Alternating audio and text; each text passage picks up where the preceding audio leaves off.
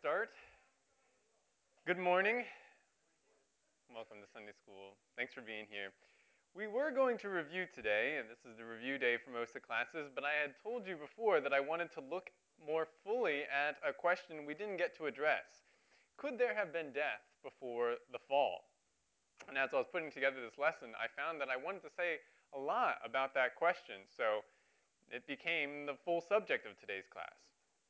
So we actually won't be spending time reviewing, but that's okay because you could either review or go more in depth into something. That's what the curriculum calls for. So that's what we're going to do. We're going to go more in depth into this question, looking in depth at could there have been death before the fall? And those who believe in an old earth almost always believe in death, or at least animal death, before the fall. After all, how are you going to explain all the fossils in the various rock layers? The rock layers are thought to be from a time before man, many millions of years ago, billions of years ago. Therefore, the dead animals in those rock layers also have to be before man. And if they're dead, and if they're in the rock layers, then death had to also be before man. But is this what the Bible says? Or is the Bible ambiguous on this issue? Can you not really tell if death was there before the fall? Can you fit millions of years of death, disease, and struggle into Genesis 1? Well, let's take a closer look. And that's exactly what we're going to do today. First, let's pray. Lord God, I pray that you would give me the ability to explain well, help us to understand your word, God, and help us to boldly, confidently declare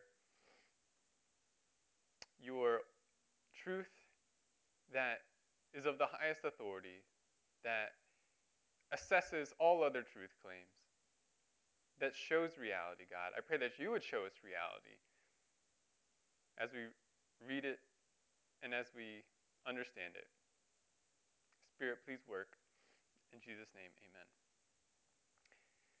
We're going to start looking at this question by watching a short video from Answers in Genesis. This is going to be Ken Ham addressing the question, was there death before Adam sinned? So if we could bring that up to the projector, please.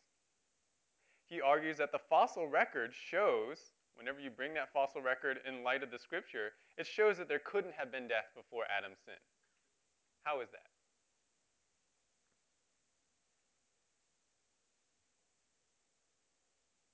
If you read Genesis and then you look at the fossil record, Ken Ham argues, then you know that death could not have happened before sin. Because what's there in the fossil record that shows that? Well, there are dead things. What did you say? Yeah, brain tumors and disease. Why is that significant?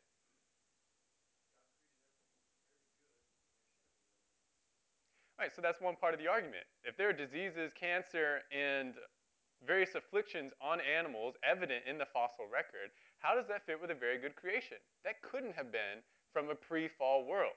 It had to be something that happened after Adam's sin. What's something else that shows up in the fossil record that doesn't fit? Thorns, right? And thorns are specifically said to be a result of the curse. God tells Adam, as part of the curse in the ground, it will now produce thorns. Why would those be in a pre-fall world? It can't really be a pre-fall world. What we see in the fossil record must be post-fall. And then there's one other thing. What else do we see in the fossil record? That's right. Examples of predation, carnivorous behavior, bite marks on bones, animals fossilized in other animals' stomachs. That couldn't have been from a pre-fall world because that type of behavior would mean that the animals were not vegetarian. But Genesis 1 says, or God tells Adam he tells Adam that the animals are going to eat plants. They were not eating other animals, so that can't be from a pre-fall world. So really, and he also mentions a couple other verses in there that we'll talk about later, Romans 8 being one of them. But the main argument here from Ken Ham is that the fossil record, when you look at it in light of Genesis, or the first couple chapters of Genesis, they show that death had to have come after the fall. Because things that are in the fossil record were not part of the original creation. Thorns were not part of it. Carnivorous behavior was not part of it. And disease and cancer don't seem like they would be part of it because God says he made his creation very good. at the end of day 6. So this is a powerful argument, very useful argument. But the pro-secularist Bible blender will have objections. He will say, hold on a moment. I think you've overlooked some things in the Bible. I put up a list of objections here. This actually comes from an article that I saw online, a website called godandscience.org, which argues for an old earth, progressive creation perspective. And these are the objections that he lists for why there had to be death before the fall. Number 1, God never actually prohibited animals from eating each other. He does say he gave them plants to eat, but that statement is not necessarily exclusive. All food is actually based on plants. So even carnivorous animals would ultimately be eating plants through their plant-eating prey. God didn't actually say they couldn't eat other animals. Number 2, since plants are food, then to eat plants, you have to kill them, which means death existed before the fall. Man and animals were already killing and eating plants before Adam sinned, so of course death was always there. Third objection, Adam named the land animals. And these names, passed down to the Hebrews of Moses' day, include names based off of carnivorous traits. For instance, the name for the hawk in Hebrew comes from the word for throwing or diving, which describes how a hawk swoops down on its prey. If Adam observed carnivorous behavior, and it comes through in his names, then death had to exist before the fall. Otherwise, why would he name them thus? Number 4, if God's prohibition to Adam and the consequences, if God's prohibition to Adam about the tree of knowledge included a consequence of death, for that to make any sense to Adam, Adam had to know what death was. How would he know what death was unless he had actually seen it? Death had to have existed around him. Otherwise, God's command doesn't make any sense. Death had to exist before Adam's sin. Number 5, if death came to animals as a result of Adam's sin, then that makes God unjust, because the animals didn't actually do anything. God always punishes those who actually deserve it. That's what makes him a just God. And the animals don't deserve any punishment. Therefore, animal death could not have been a punishment from the fall. It had to have always existed. Number 6, God finished creation on day 6. It says he finished his work, it was completed, he rested from creation. But a curse on animals after Adam's sin would require God to create again, or to alter his creation. Since God could not start creating all over again, he must have created the animals with carnivorous traits and things that we associate with the fall from the beginning. So if predation was there from the beginning, then death was always present with the animals as well. And then finally, death, disease, and suffering aren't actually bad for animals. Though we may feel sympathy or pity for suffering animals, they aren't made in the image of God. They don't have self-awareness. They're just animated dust. Animals were actually made for man, which is why God has no problem killing animals on man's behalf. He does so in Genesis 3, and why we have no problem killing animals today. Therefore, it's not inconsistent for God to call his creation very good at the end of day 6. Even though it includes animal death and suffering, it's not actually bad, because animals are just dust. For them, death and suffering aren't actually bad. So these are real arguments. Again, this comes from a real article. This is the owner of the website, Richard Deem, who's a biologist who spent a number of years working for Hugh Ross's organization, Reasons to Believe. You may remember Hugh Ross. We mentioned his name before. Influential progressive creationist, someone who opposes the Word of God. So is there anything to these objections? Do we have reason to hesitate when saying that death took place as a result of the fall, or death took place after the fall? Let's examine each of these in turn. First, was the plant diet not exclusive? Was that the only thing that animals and humans ate? Well, to say that it's not exclusive, that animals could have eaten or did eat other things, is an argument from silence. And arguments from silence are always strong or weak. Which one? They're weak because silence can be interpreted so many different ways. Just because God did not specifically prohibit animals from eating each other, that he didn't explicitly say that in the text, that does not mean that God allowed it, or that he may have allowed it. Let's go back and actually look at the relevant passage. Look at Genesis 1, 29 to 30.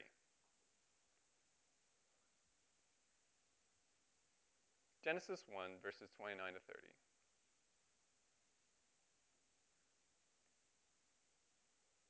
So this is in day 6, right after God has created man, and he's finished creating the animals. Verse 29. And then God said, "Behold, I have given you every plant yielding seed that is on the surface of all the earth, and every tree which has fruit yielding seed, it shall be food for you. And to every beast of the earth, and to every bird of the sky, and to everything that moves on the earth, which has life, I have given every green plant for food." And it was so. Okay, notice in this passage, to whom is God speaking?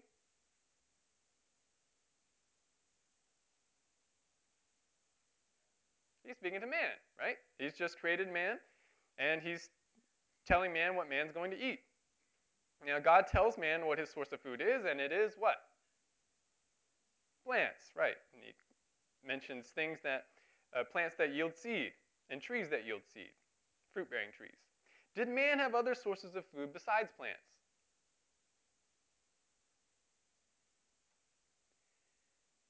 No, he did not, though perhaps you could argue he could have eaten certain dairy products or things like honey.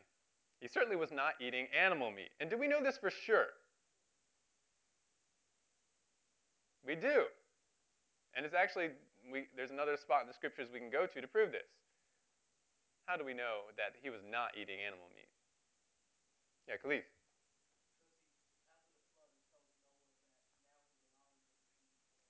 Exactly. Exactly. After the flood, God speaks to Noah and says, "I give you animals as food." He specifically says, "I'm now letting you eat animals." Why we got to say that if man were eating animals before? Of course he wasn't. So God was now allowing animals to be part of man's diet. So it was not part of man's diet before. But notice that in our passage here in Genesis 1, God isn't just talking about man's source of food. What else will have plants for food? That's right, we're animals, specifically land and sky animals here. Now notice man's food and animals' food is discussed together. Both are said to have food of the same kind. Therefore, it is safe and reasonable for us to conclude that animals had a food source that was just like man's. Man ate only plants, animals ate only plants. Yes?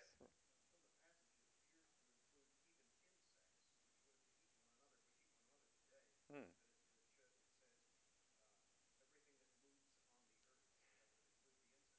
Right, that phrase, everything that moves on the earth, is also very inclusive, and it's sometimes translated creeps. So yeah, that could be talking about insects, or maybe even more. I think this, even though it identifies land and sky animals, we're really actually talking about all animals. Because the Bible blender will come back and say, well, why aren't the sea animals mentioned? Many sea animals are carnivorous. You can't say that these verses prove that all animals are vegetarian. Well, again, this is another argument from silence. The blender wants to use the lack of no, I'm saying it this way. I don't know why sea animals aren't mentioned. My guess is because God is emphasizing land plants, and sea animals don't usually come on land to eat land plants. The safer inference here is not that, okay, sea creatures are not mentioned, so they must have eaten something different. The safer inference is that sea creatures had food similar to that which land and air creatures did. They ate plants, or things that were based off of plants, or things that were plant-like. They did not have an altogether different diet. And the blender may come back again and say, well, God specifically told man when he could eat meat, but he never did that for the animals. So that means that the animals were always eating meat. Well, again, This is an argument from silence. A lack of a pronouncement for animals to eat meat does not necessarily mean that animals were always eating meat. It could just as easily be argued that the reason God never told animals that they could eat meat is because he didn't have to. They had already begun to do so as a result of the fall. So this first objection, that animals could have eaten other things even though God says that they eat plants, is an argument based from silence and in context, because man eats only plants and animals' food is discussed in the same way as man's food, animals must have eaten only plants too. So we can dismiss that first objection. By the way, the idea of animals eating other animals as part of the original creation, or rather, animals only eating plants, is totally consistent with descriptions that God gives about animals in the future. God's millennial kingdom in Isaiah 11, where the lion is said to eat straw like an ox, and the bear is said to graze like a cow. We'll come look at that passage more specifically later. But certainly, they did not have a more inclusive diet. In the future, it's just going to be plants. So that is very consistent with what we've just been looking at. So that's the first objection. Well, what about the second one? The idea that, well, if plants are dying, then obviously you have death before the fall. Well, the answer here is actually really interesting. Because according to the Bible, plants do not live or die in the same way that animals or people do. If you still have your Bibles open to Genesis 1, you may have noticed something poignant from the passage. When identifying the animals, God says that these animals specifically have what in them? Breath or life, depending on your translation. And the Hebrew word is nephesh, and it means breath, life, self, or soul. It's the same word used in Genesis 2:7, which says when God created man, the man became a living soul. He became a living nephesh. So animals in Genesis 1 are said to have nephesh. Humans have nephesh, but plants? No nephesh. They aren't alive like humans and animals are. This might seem weird for us because we're so used to hearing about plants being alive, plant cells, animal cells all being alive in the same way. And plant cells and plants are alive in a certain sense, but the Bible makes a distinction. There's a difference between the way a plant is alive and the way that animals and humans are alive. And this distinction is actually consistent throughout the Bible. Plants are almost never said to die in the Bible. They are instead described as withering or fading. But Roy, I see your hand.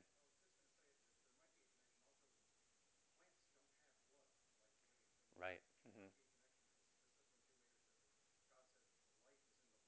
Right. Right. That's a good observation, Roy, mentioning that one other difference between plants and animals and humans is that plants don't have blood. And just as you mentioned, Roy, the scriptures are very adamant about the life is in the blood. There certainly would be no blood in the plants. But the pro-secularist blender will come back again. Oh, he says, you say that plants are different from animals and humans, that plants are not alive? Well, then why does the Bible sometimes compare human life to a plant life? Okay, that's true. The Bible does make some comparisons like this. For instance, you may have heard this one from Isaiah 40, verses 6 to 8. A voice calls out. Then he answered, what shall I call out?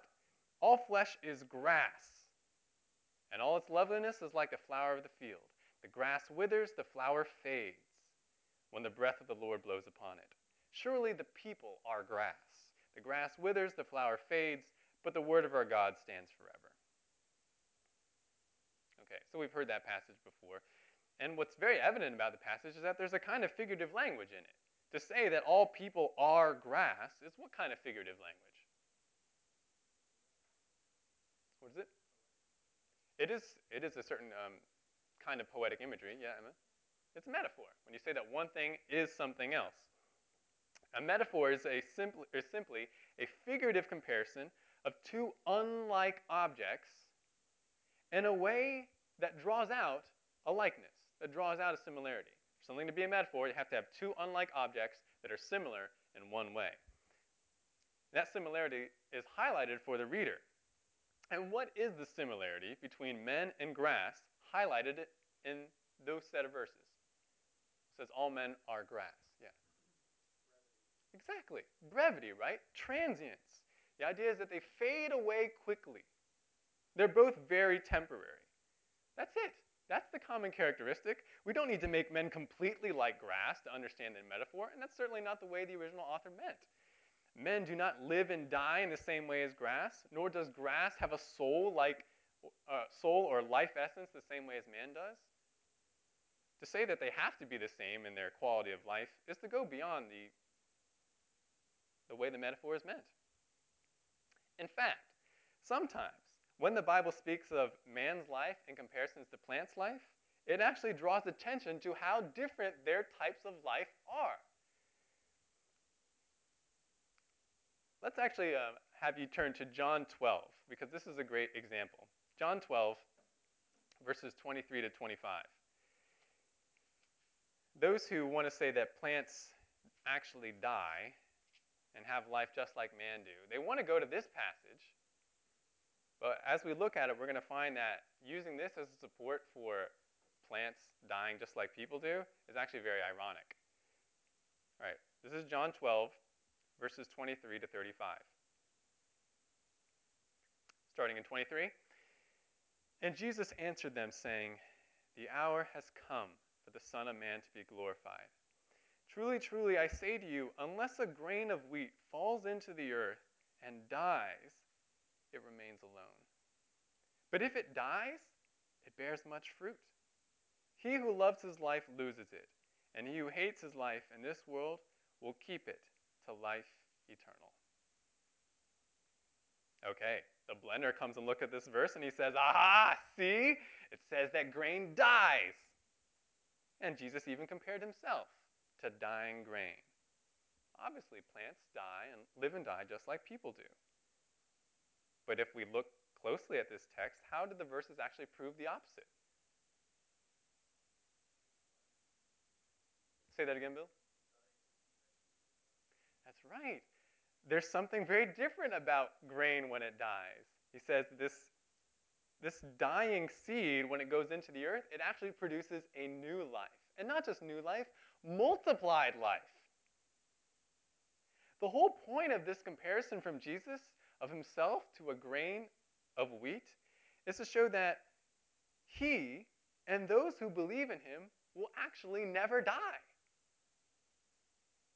He and they will be just like grain, which goes into the ground like a dead seed and then comes up out of the ground into a new life, bearing fruit and multiplying life. This is not the normal living and dying that humans experience. Therefore, Jesus is completely appropriate to use plant life as a way to explain that. He says, this is not normal living and dying, so I'm going to go to something that doesn't have a normal life and death experience, plants. And I'll use that to explain this to you. So, again, the idea that plants die just like people do is just not in the Bible. Even this passage, which seems to say it, actually says the opposite. Plants are not proof that death existed before the fall because plants do not live and die like humans or animals do. All right, now let's look at the third objection. What about those names? Adam named the animals. The Hebrews were using names that were carnivorous. Death had to be before the fall. Well, perhaps you see that the objection to this objection is pretty simple to answer. What's our response to those who say that carnivorous names were passed down from Adam? Yeah, Khalif.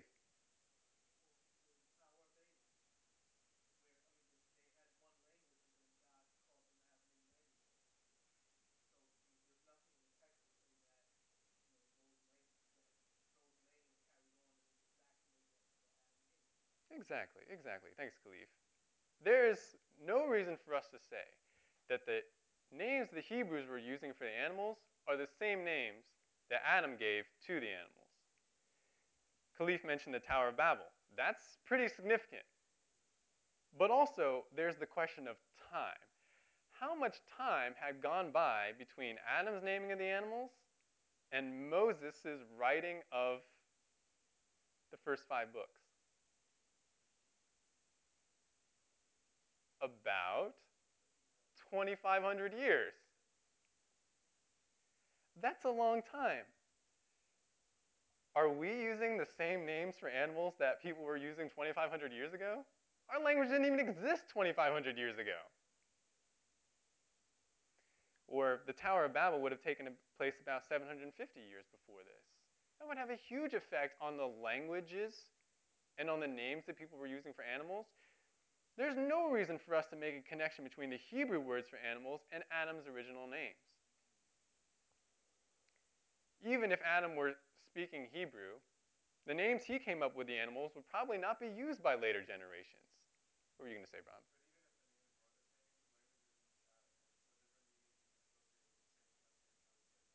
Yeah, that's totally true as well. It's a good observation, Rob. Even if the same words are used, sometimes they take on different meanings over time. And certainly that's observable in English. Certain words we don't use anymore because of the negative connotations that they've taken over time. And certain words that were really negative in the past, we now use because they've lost those negative connotations. So we can dismiss this objection as well. Carnivorous names in the Hebrew do not prove predation or death before the fall. What about Adam's knowledge of death? How was he going to know what death was unless death was already around him? We've answered this objection actually in a previous class. It was not necessary for man to see or experience death in order for him to understand the concept. There were many things that man understood from the beginning. He knew language very well.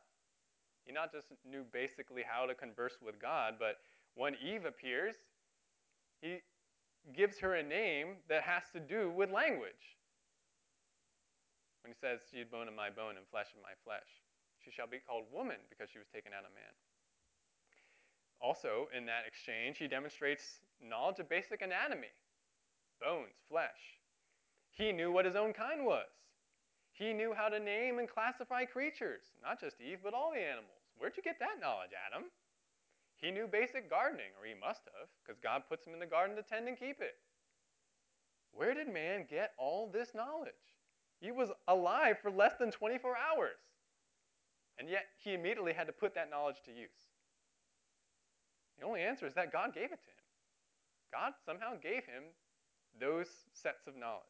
And if God could do that, could God not also adequately communicate to Adam what death was? Of course he could. God did not need animal death in the world for Adam to understand the concept of death. So we dismiss this as well. We reject this. Adam did not need to see death around him to know what death was. All right, well, what about the idea of unjust punishment? I mean, think about the animals. What did they do to deserve all this disease and suffering if it really came about as a result of the curse? Well, this objection too is relatively straightforward to answer. Why would it not be unjust for God to subject animals to the curse due to Adam's sin? Yes, Steve?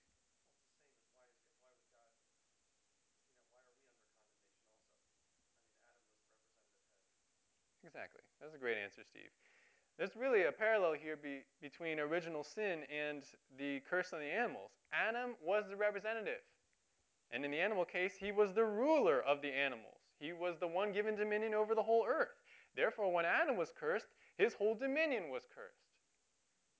The creation with which Adam interacted and which he was to exercise dominion was also cursed along with him, the ruler and representative over that creation.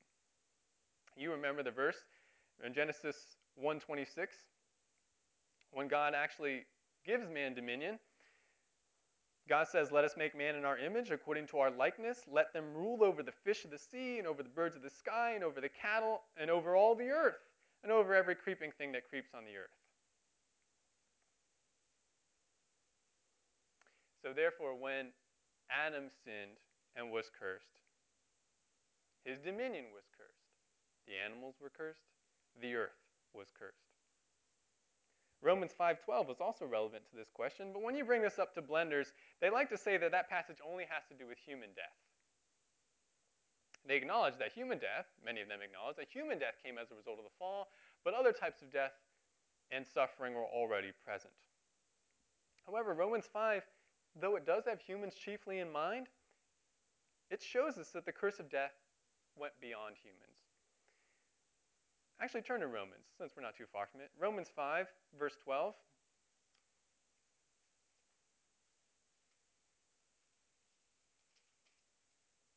We're going to focus on the first part of the verse because there's something very poignant there. Romans 5, verse 12.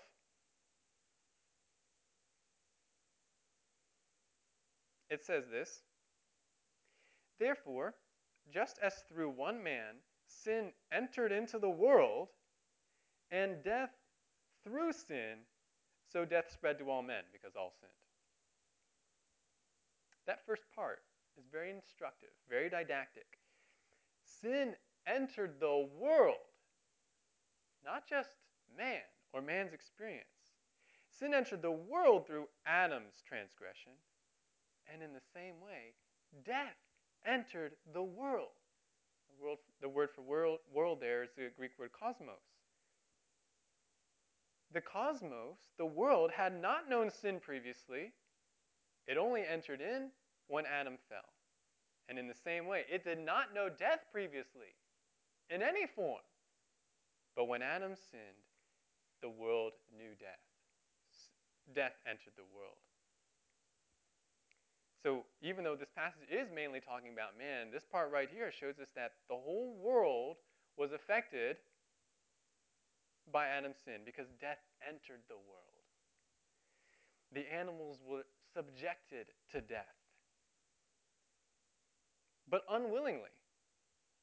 Unwillingly, but with God's ultimate glory in mind. And this is something Paul's going to further explain just a few chapters later. Turn to Romans 8. This is another very important passage for dealing with those who say there is death before the fall. Romans 8, look at verses 18 to 23. For I consider that the sufferings of this present time are not worthy to be compared with the glory that is to be revealed to us. For the anxious longing of the creation waits eagerly for the revealing of the sons of God. For the creation was subjected to futility, not willingly, but because of him who subjected it, in hope that the creation itself also will be set free from its slavery to corruption into the freedom of the glory of the children of God. For we know that the whole creation groans and suffers the pains of childbirth together until now. And not only this, but also we ourselves, having the first fruits of the Spirit, even we ourselves groan within ourselves, waiting eagerly for our adoption as sons, the redemption of our body. Okay. Now, maybe when you just heard that verse, you say to yourself, how much clearer can it get, right? The creation was subjected to futility. This is just talking about the fall, right? These are the curses that came on creation, the whole creation after Adam sinned. But let's even look at this a little bit more in more detail. So the creation was subjected to futility, that is vanity or transientness, and then it was enslaved to corruption, causing it to metaphorically groan and suffer the intense pain of childbirth. But why? For the sake of the glorious gospel, which would be revealed when the creation was set free from corruption and brought into the glory of God. And just as creation groans, verse 23 tells us, so we ourselves groan and yearn for the redemption of ourselves, that we too might be set free from corruption and brought into God's glory. Notice there's a connection there. God through Paul, is making a connection between what creation is experiencing and what it yearns for, and what we experience, what we yearn for. Notice the word subjected. This is a very key word. In verse 20, what does subjected mean? If you're subjected to something.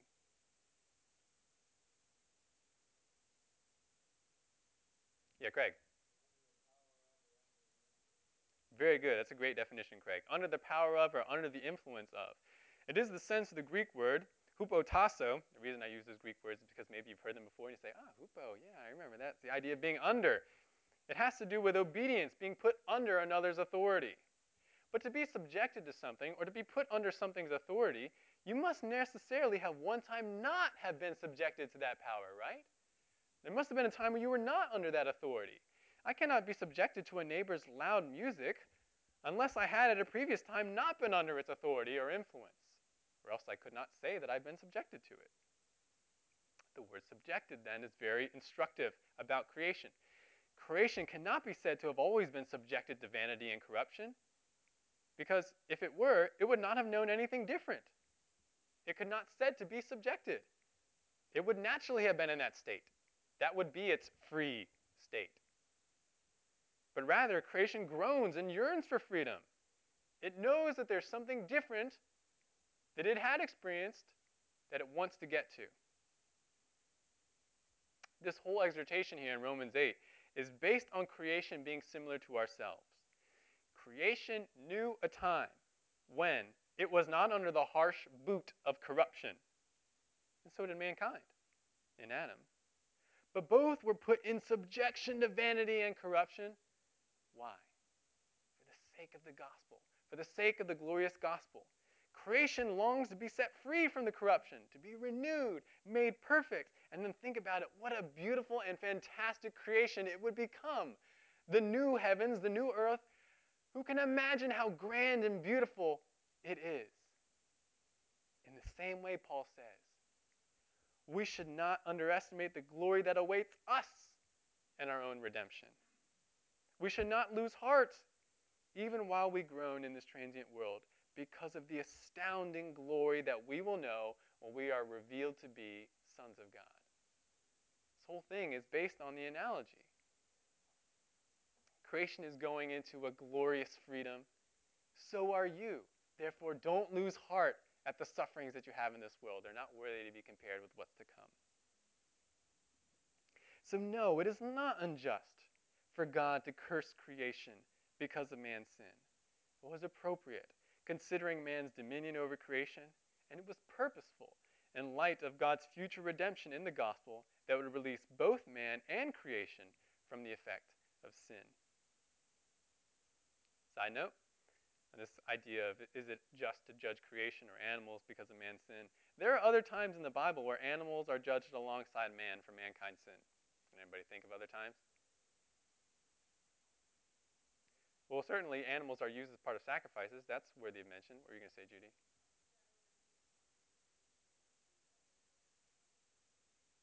So you're probably talking about the horses in Pharaoh's army as they're engulfed by the Red Sea. Certainly, yeah, there's another example of animals suffering for man's sin. Or how about the flood? Right? All the animals, all the land animals were destroyed except for those in Noah's ark. Or you may remember when Jonah preaches to Nineveh. He's very angry that God would not destroy the city, but God mentions, just think of all the animals that were in there. They would have died too. Not to mention a whole bunch of people and children. So certainly this concept of animals being part of man's dominion and suffering with man is all over the Bible. Yeah, Roy.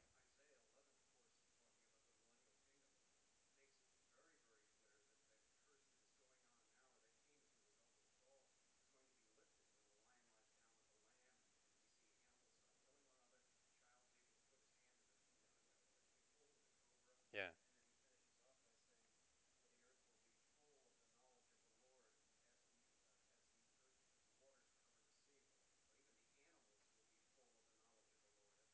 Yeah, there's always a connection between what animals experience and what man is experiencing, especially when it comes to, as you mentioned, Roy, from that passage, the knowledge of the Lord.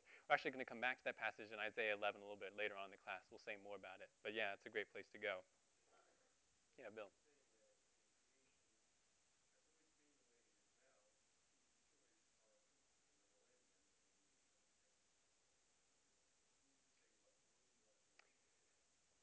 Right, certainly that's another aspect to bring up, just to repeat what your thought, Bill. If creation were always like this, always subjected to death, corruption, disease, and those types of things, and that was considered good by God, And then what about the future? What do we have to look forward to? If creation is going to be set free from its bondage, and that bondage does not include death and disease and suffering, if that were always there, then what will it be set free to?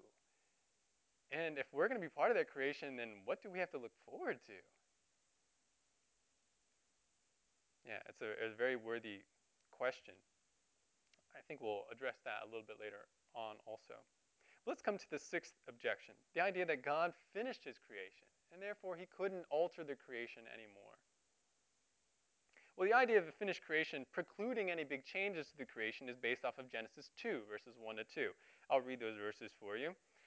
It says, "Thus the heavens and the earth were completed, and all their hosts. By the seventh day God completed his work which he had done, and he rested on the seventh day from all his work which he had done. Then God blessed the seventh day and sanctified it, because in it he rested from all his work which God had created and made." Now, by themselves, those verses might make us think that God is no longer going to create anything. He's no longer going to create anything else out of nothing, and he's not going to make any big alterations to his creation. Problem is that we see God doing just that many times in the rest of the Bible. Can anyone mention a time where God, later on in the Bible, creates something out of nothing? Yeah, in the Gospels, what specifically?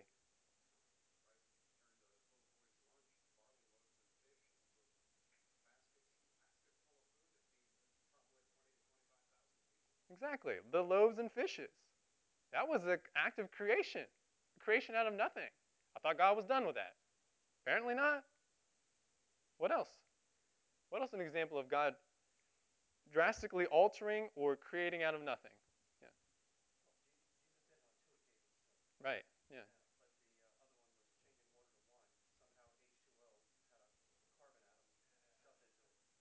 Right. Jesus changing water into wine. That was a water into wine. That was a drastic alteration of creation. Yeah, Rob.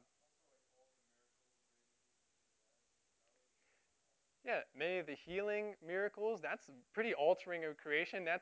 It causes a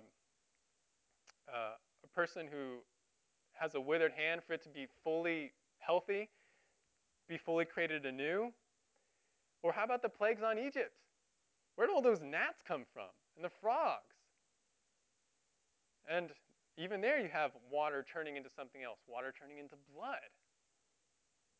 Or the wilderness wanderings. God miraculously causes manna to appear all over the ground, and he causes huge flocks of quail to appear. You say, well, no, he was just orchestrating all these quail to get together from around the world. No, I don't think so. All those quail to get there or to be there at that time required creation. And then, of course, there's the thorns mentioned specifically in Genesis 3. God says, now they're going to produce thorns. That's an alteration of creation. So God, though he completed his creation work, did not cease being able to or doing miraculous creations or alterations to the universe. He did rest from and complete his creative works, but that didn't mean he would no longer miraculously act in the world. So in what sense did God rest or complete his works? I'm not exactly sure.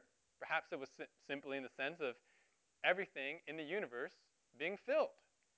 If you remember, when God created the earth and space on day 1, he remarks that they were formless and empty. But by day 7, the universe was very much formed and filled. Not completely filled, because he tells the animals to be fruitful and multiply, but it was formed and filled. In that sense, the creation project was complete. It was finished. Whatever the explanation, God certainly was not prevented from creatively altering the universe because of Adam's sin. He did just that. So, we can reject this objection as well. That death had to be there because God couldn't create anymore. Well, the things that you're saying that God couldn't do, he was certainly doing in the rest of the Bible. And this is a good time to mention another related question, though, having to do with creation and alteration. Why were some animals created seemingly with carnivorous behavior in mind, such as the T-Rex with its giant teeth, the viper with its venom, or the armadillo with his armor? Wouldn't such features be unnecessary in a deathless world? Why would God create them that way? A good question. And we can't say for sure what the answer is, but creationists have given a number of plausible explanations for these defense attack structures. One is that they were repurposed. Originally, such features had a good purpose, a non-carnivorous purpose, but the environment changed, and the purposes for these features changed as well. So they were just repurposed, these features. Another is that they were added. They were armed. These animals were armed after the fall. God miraculously added new features to creatures at the curse so that they would be able to withstand the onslaught of violence provoked by sin. God certainly could have done that. Hang on to that, Roy. Third is that God foresaw the changes, and he designed animals with things that they didn't need at first. Although unnecessary in a perfect world, God designed creatures with the features they would need to live in a fallen world that God knew was coming. Possible. Or finally, God simply activated features in their genetic code that were not prominent originally. God designed features in the genes of the original creatures that did not become active until after the curse. So the armadillo was not armored in the beginning, but it had it in its genes, and then after the curse, God activated those genes. Really, God could have done it any of those ways. He could have repurposed their features. He could have given them new features miraculously. He could have caused them to have features that they weren't using in the beginning. But certainly, God was not limited. We need not say, well, because we see these attack defense structures today, they must have always had these things because of death. No, it's not necessarily that. Let me keep going just for the sake of time.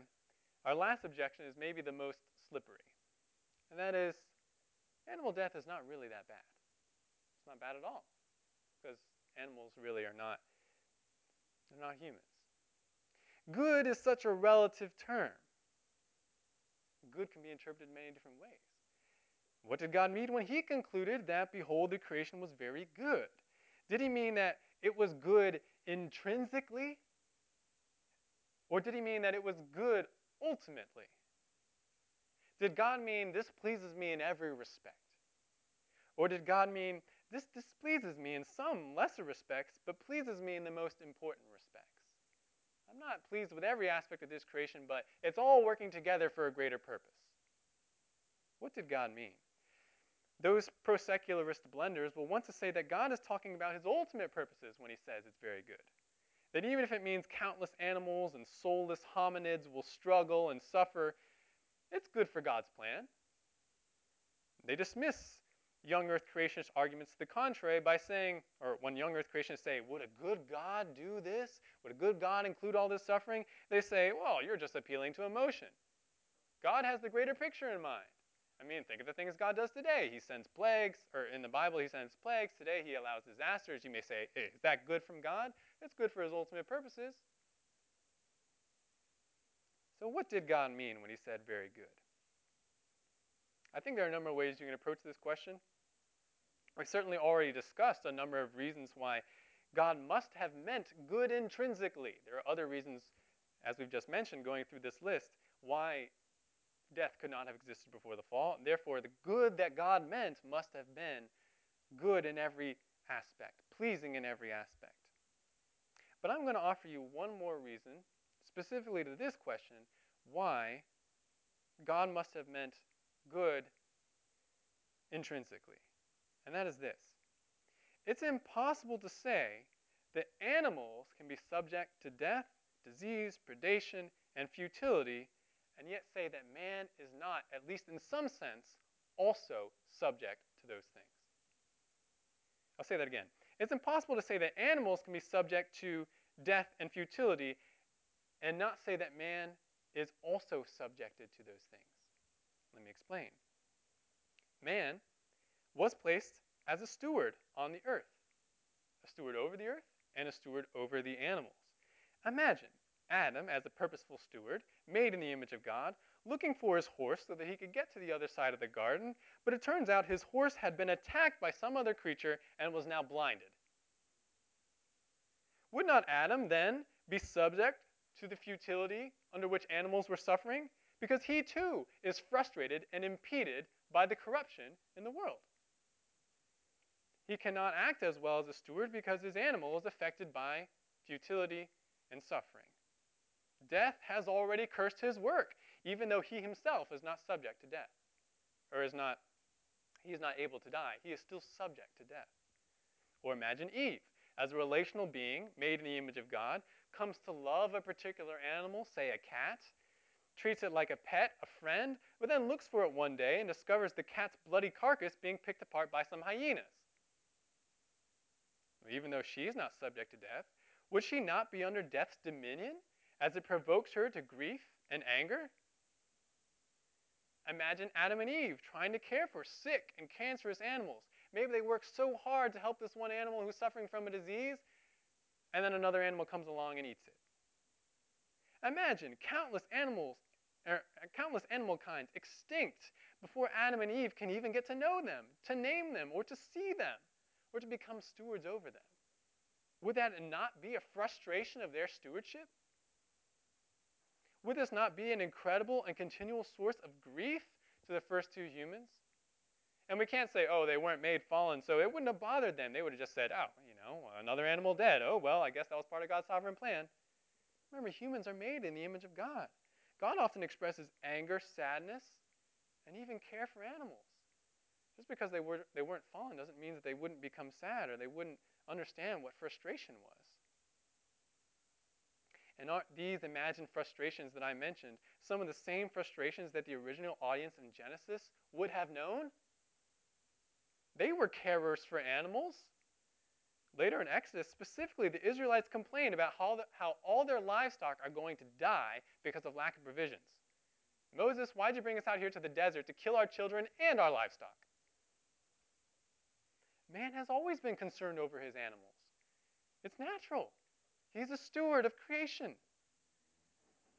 And he has to exercise particular concern over them. Why?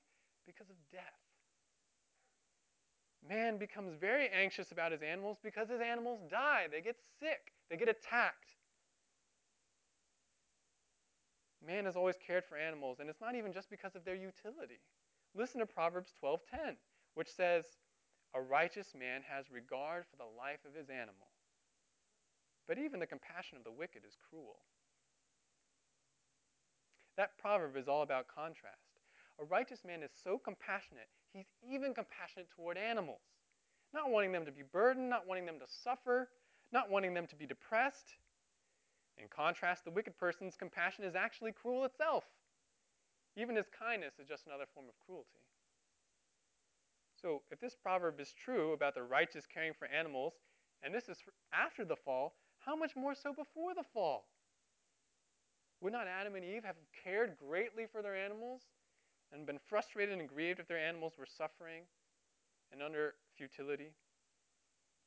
Therefore, I suggest that those who say only animals suffered disease, predation, death, and futility before the fall, they offer an impossibility. Because man is given charge over animals and naturally cares for animals. Animals subjected to death and vanity necessarily also means man is subjected to death and vanity in some measure. And that's not good. That is not good. That is not very good. And it places man under a curse, and then somehow says that he gets under the curse later. When the Israelites heard God pronounce his creation to be very good, they must have understood that phrase to be intrinsically good. It could not have included animal death. Otherwise, they would have understandably not agreed with God that his creation was very good. They knew the frustration of caring for sick and dying animals. 3 more thoughts. Peace among the animals, as was mentioned a little bit earlier in the class, is part of a beautiful promise that God makes about the future of the earth. Let's now look at Isaiah 11. Isaiah 11, verses 6 to 9.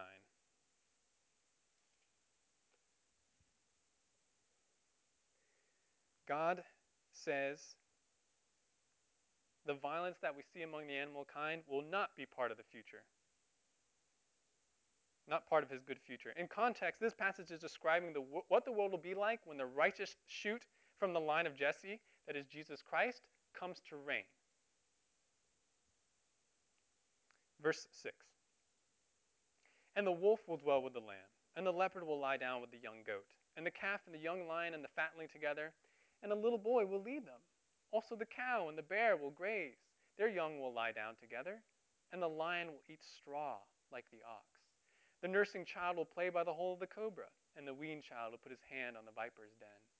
They will not hurt or destroy in all my holy mountain, for the earth will be full of the knowledge of the Lord as the waters cover the sea. Before I comment, I'll refer to Isaiah 65:25, which says something very similar. This is the very last part of the book of Isaiah. The wolf and the lamb will graze together, and the lion will eat straw like the ox, and dust will be the serpent's food. They will do no evil or harm in all my holy mountain, says the Lord. That commentary from God is very valuable. He says there will be no more evil or harm or destroying in my new kingdom, not even among the animals. Why tell us that? Well, it's to make us look forward to it, right? We see that as very good. We see that as something blessed. If that's what God considers good in his millennial kingdom, would he have called mass extinctions, frustrated animal stewardship, very good in the Garden of Eden? Is that the way the Israelites would have understood it? I'll skip over the next set of verses. I think you know what I'm talking about. Revelation 21, verses 1 to 5, describe the new heavens and the new earth. And they say there will no longer be any death, nor will there be any mourning, any crying, any pain, because those things have passed away.